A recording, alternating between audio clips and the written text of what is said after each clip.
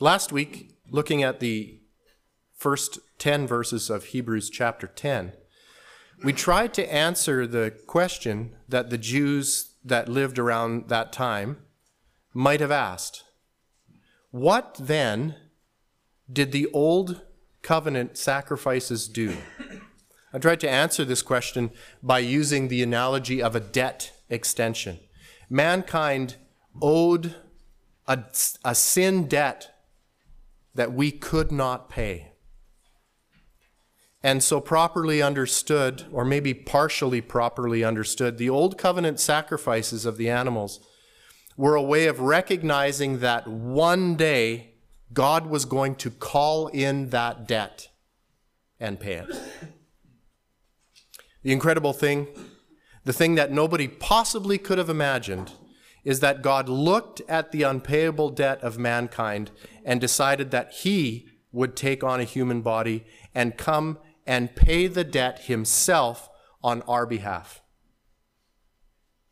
It wasn't good enough for God to just sweep it under the rug or pretend it wasn't there. If God would have done that, sin would never have been dealt with.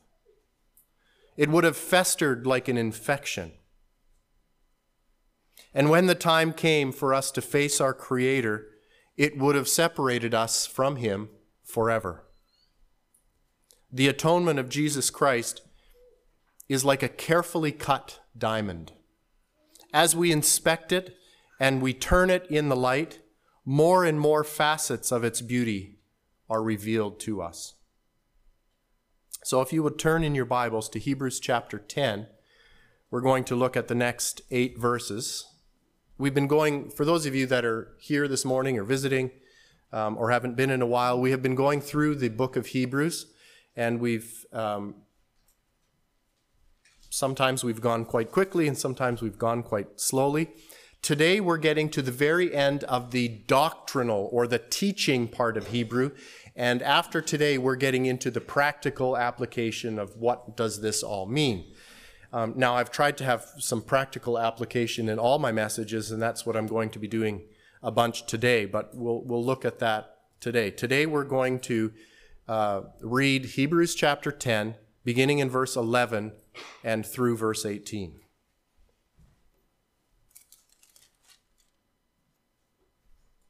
And every priest stands ministering daily and offering repeatedly the same sacrifices which can never take away sins. But this man, after he had offered one sacrifice for sins forever, sat down at the right hand of God, from that time waiting till his enemies are made his footstool. For by one offering he has perfected forever those who are being sanctified. But the Holy Spirit also witnesses to us, for after he has said before, "This is the covenant that I will make with them after those days, says the Lord.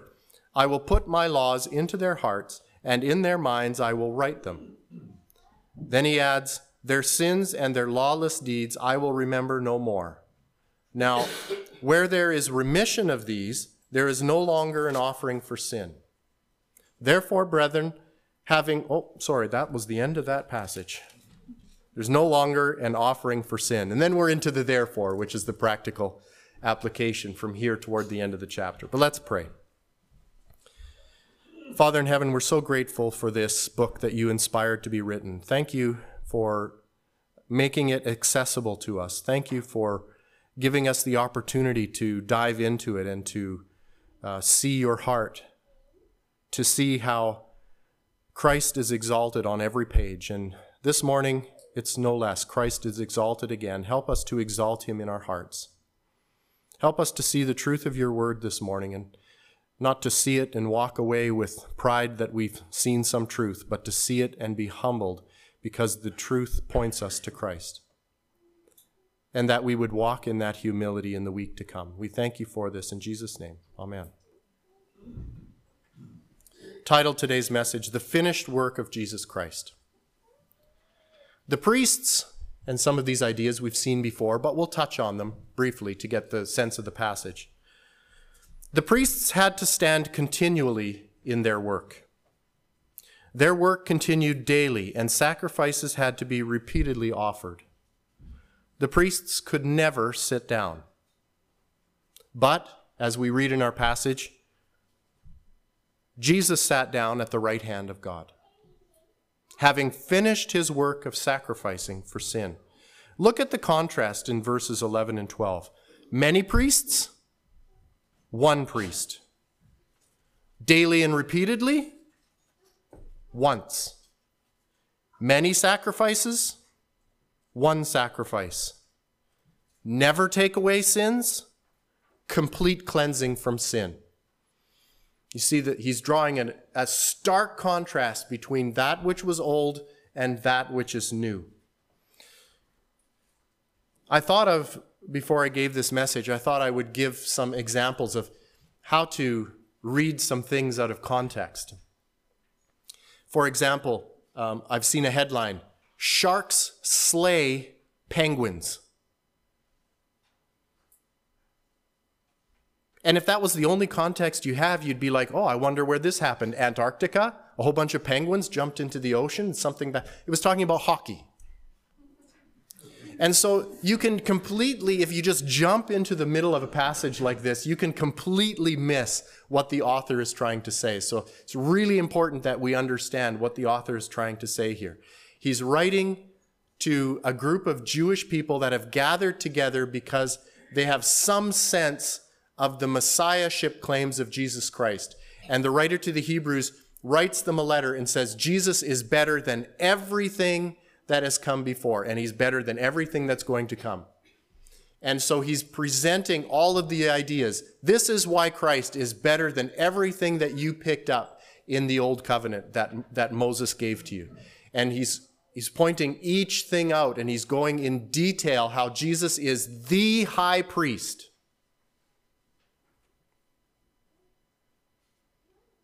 And that's where we jump into this passage today. Jesus is better. Everything that he's done is better. The seated posture of Jesus is important. It shows that his work is finished. He doesn't need to stand ministering daily and offering repeatedly the same sacrifice as priests under the old covenant had to do. Jesus still ministers in heaven. He has a ministry of intercession for his people, but that ministry flows from his completed work, so he can adopt a posture of rest. Jesus is waiting for the day his enemies are made his footstool. That's a neat word, footstool. It's in the Greek, it has a really interesting history. The word stems from the act of a conquering king who would place his foot on the neck of his enemy for everyone to see, to show that he was the victor. So after a certain battle would be won, the losing king would be brought before the conquering king, and the conquering king would place his foot upon the neck of the losing king, and that was called a footstool.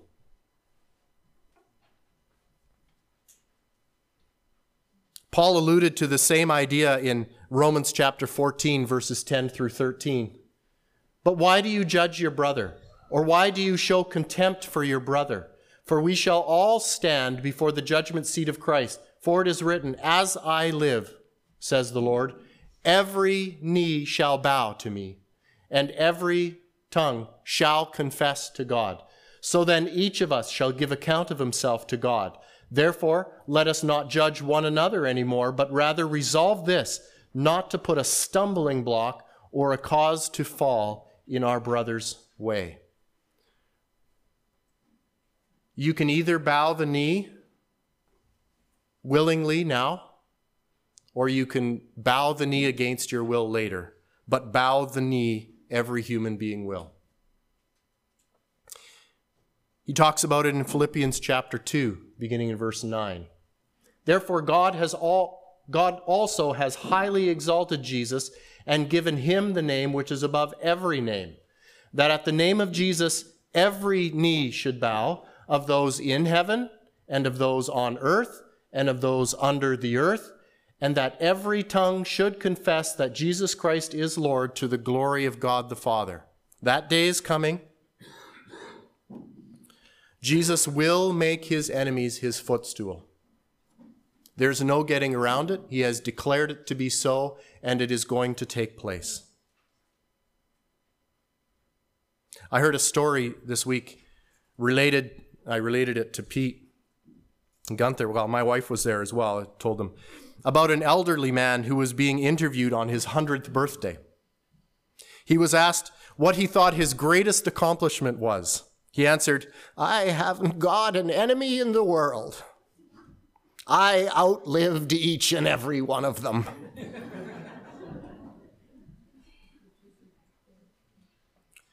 Jesus outlasts each and every one of his enemies. They rise up generation after generation, and they fall down. And they rise up generation after generation, and they fall down.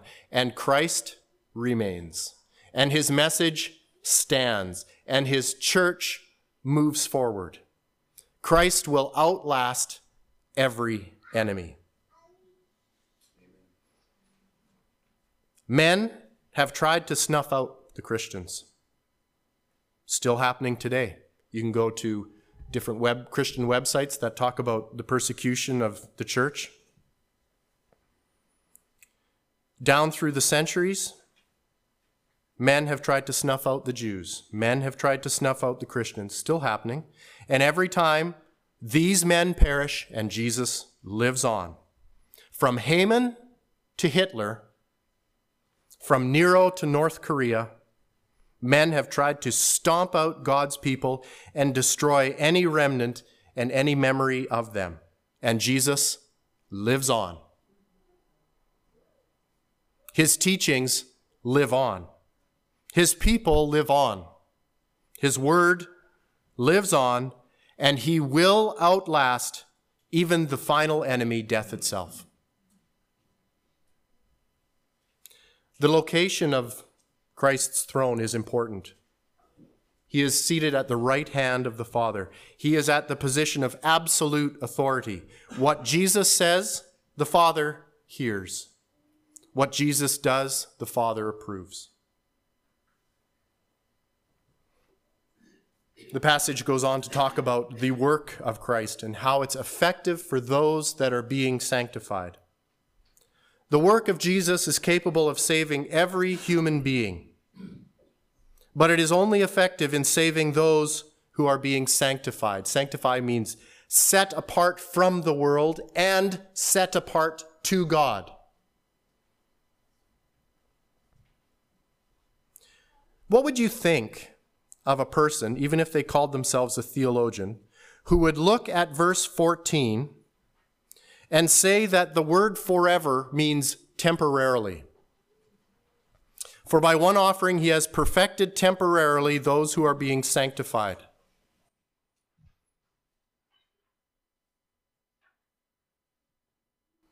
I don't know if I'd put a whole lot of weight behind his particular interpretation of the word forever. I think I might say that he got it wrong. Forever means forever. It's two words in the Greek. Forever. Emphasize it.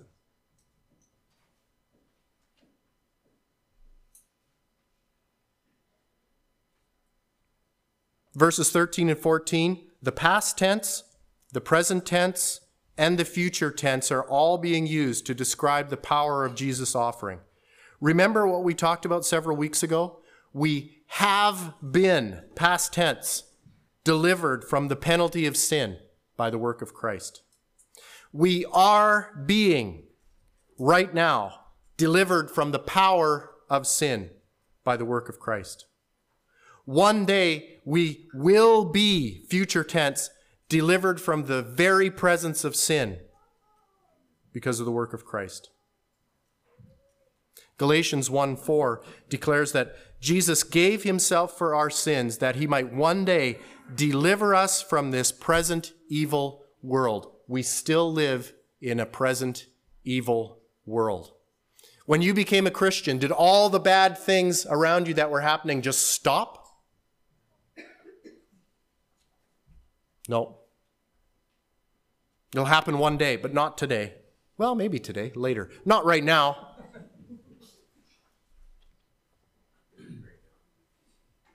Sorry? Maybe right. I'd be happy with right now. I'm happy with right now. But in the meantime, while we're still living in this sinful world, we find ourselves in this present evil age. When Nebuchadnezzar sacked Jerusalem and carried the captives back to Babylon, were Daniel and his friends spared and left behind?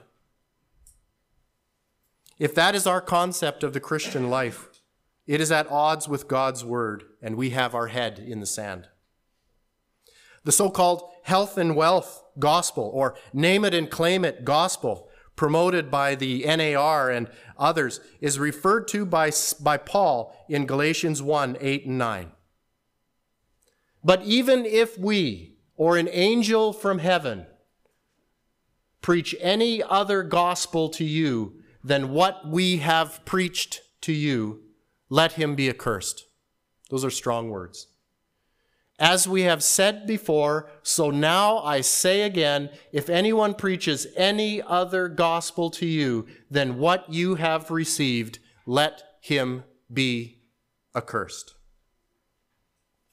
It is the tool of the enemy of our souls, opposed to the truth found in Christ and denying the reality that persecuted Christians worldwide face every day. Anyone who might have the audacity to claim sinless perfection is making a claim that James never made, that John never made, that Peter never made, that Paul never made. As a matter of fact, let's look at what Paul did say. Look at Philippians chapter 3, beginning in verse 12. Not that I have already attained or am already perfected, but I press on, that I may lay hold of that for which Christ Jesus has also laid hold of me. Brethren, I do not count myself to have apprehended, but one thing I do, forgetting those things which are behind and reaching forward. Listen to the wording and absorb this wording. Reaching forward to those things which are ahead, I press toward the goal for the prize of the upward call of God in Christ Jesus. That was Paul's view on the health and wealth gospel.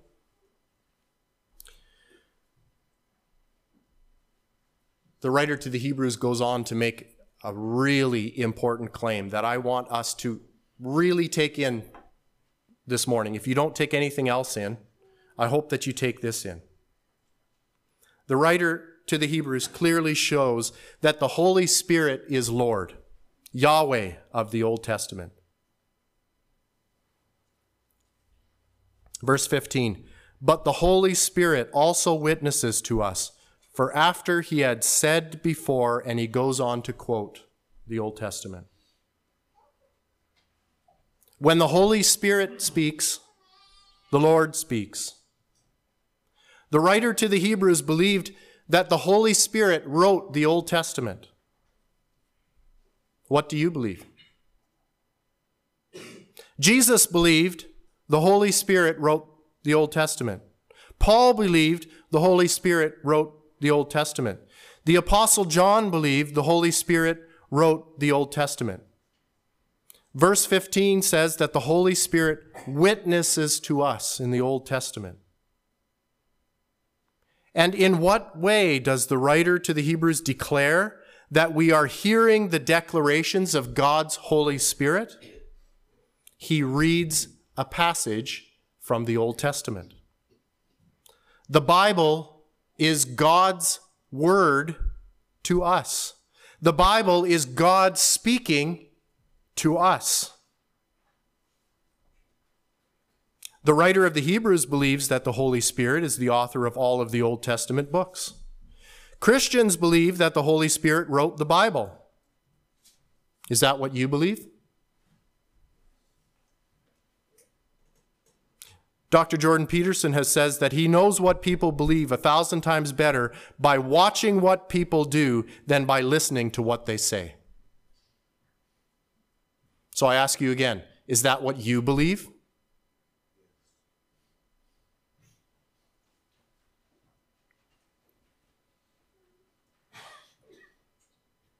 Why is it that some Christians feel they have to look elsewhere? I could come up with maybe 50 reasons. I'll list a few. I'm suspicious that maybe because it's not exciting for them. Maybe it's not easy enough. Maybe it takes work.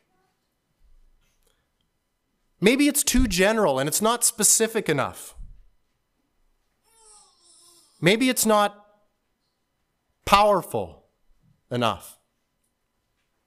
Maybe it's not powerful enough.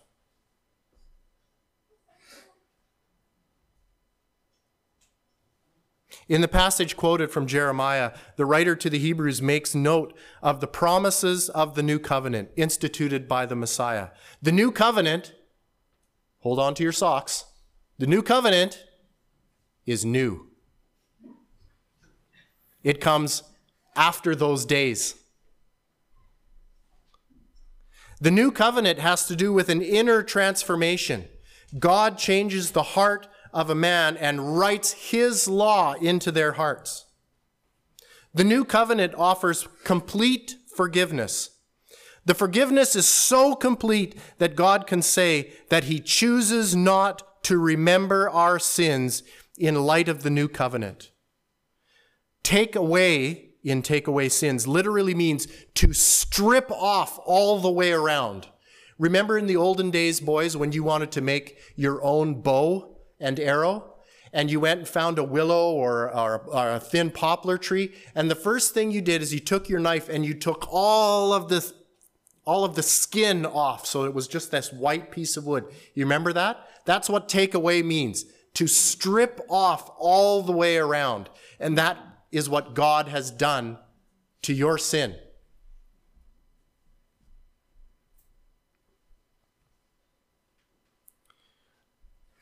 The believer is in no way on probation. We forget this all of the time. The believer is in no way on probation. Before God, past sin has no bearing of God's view of your position in Christ. I believe that the doctrine of purgatory is a slap on the face of Jesus saying, what you did is not enough. What you did is not enough, Jesus. Where sins are really remitted, there no longer remains an offering for sin. In the words, no more offering for sin, we reach the conclusion, the end of the doctrinal part of Hebrews. So he has laid down his argument and said, here it is. This is why Jesus is superior in every way that you can imagine and probably in every way that you can't. So what follows here in Hebrews is mainly exhortation. Sin has been taken away. It's gone. To go back to the temple and offer a sacrifice for sin is absolutely empty. It adds nothing to the solution to the problem of sin. Jesus separates the sin from the sinner. I thought about that a little bit.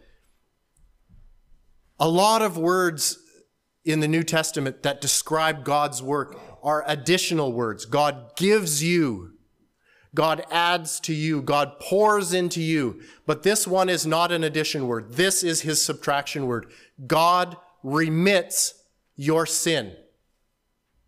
He strips it off all the way around.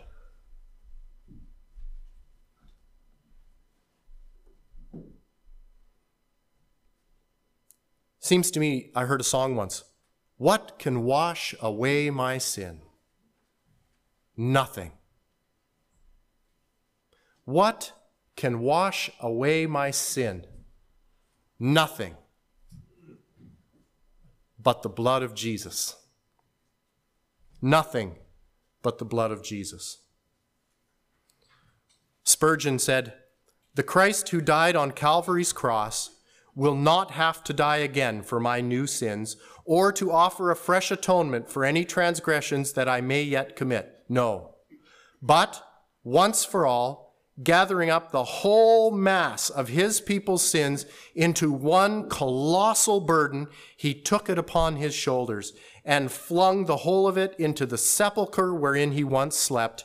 And there it is buried, never to be raised again to bear witness against the redeemed anymore forever. The work of Jesus for atonement is finished. If it is not enough for us, then nothing will be.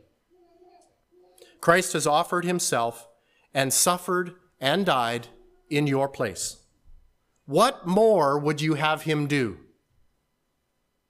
What do you think you can do? Could you stand before the cross of Christ as he is suffering horrifically, and he pushes himself up on his feet to take his next breath, and the blood is pouring out of his wounds, and you stand at the foot of the cross and attempt to relieve his suffering by telling him how good you are?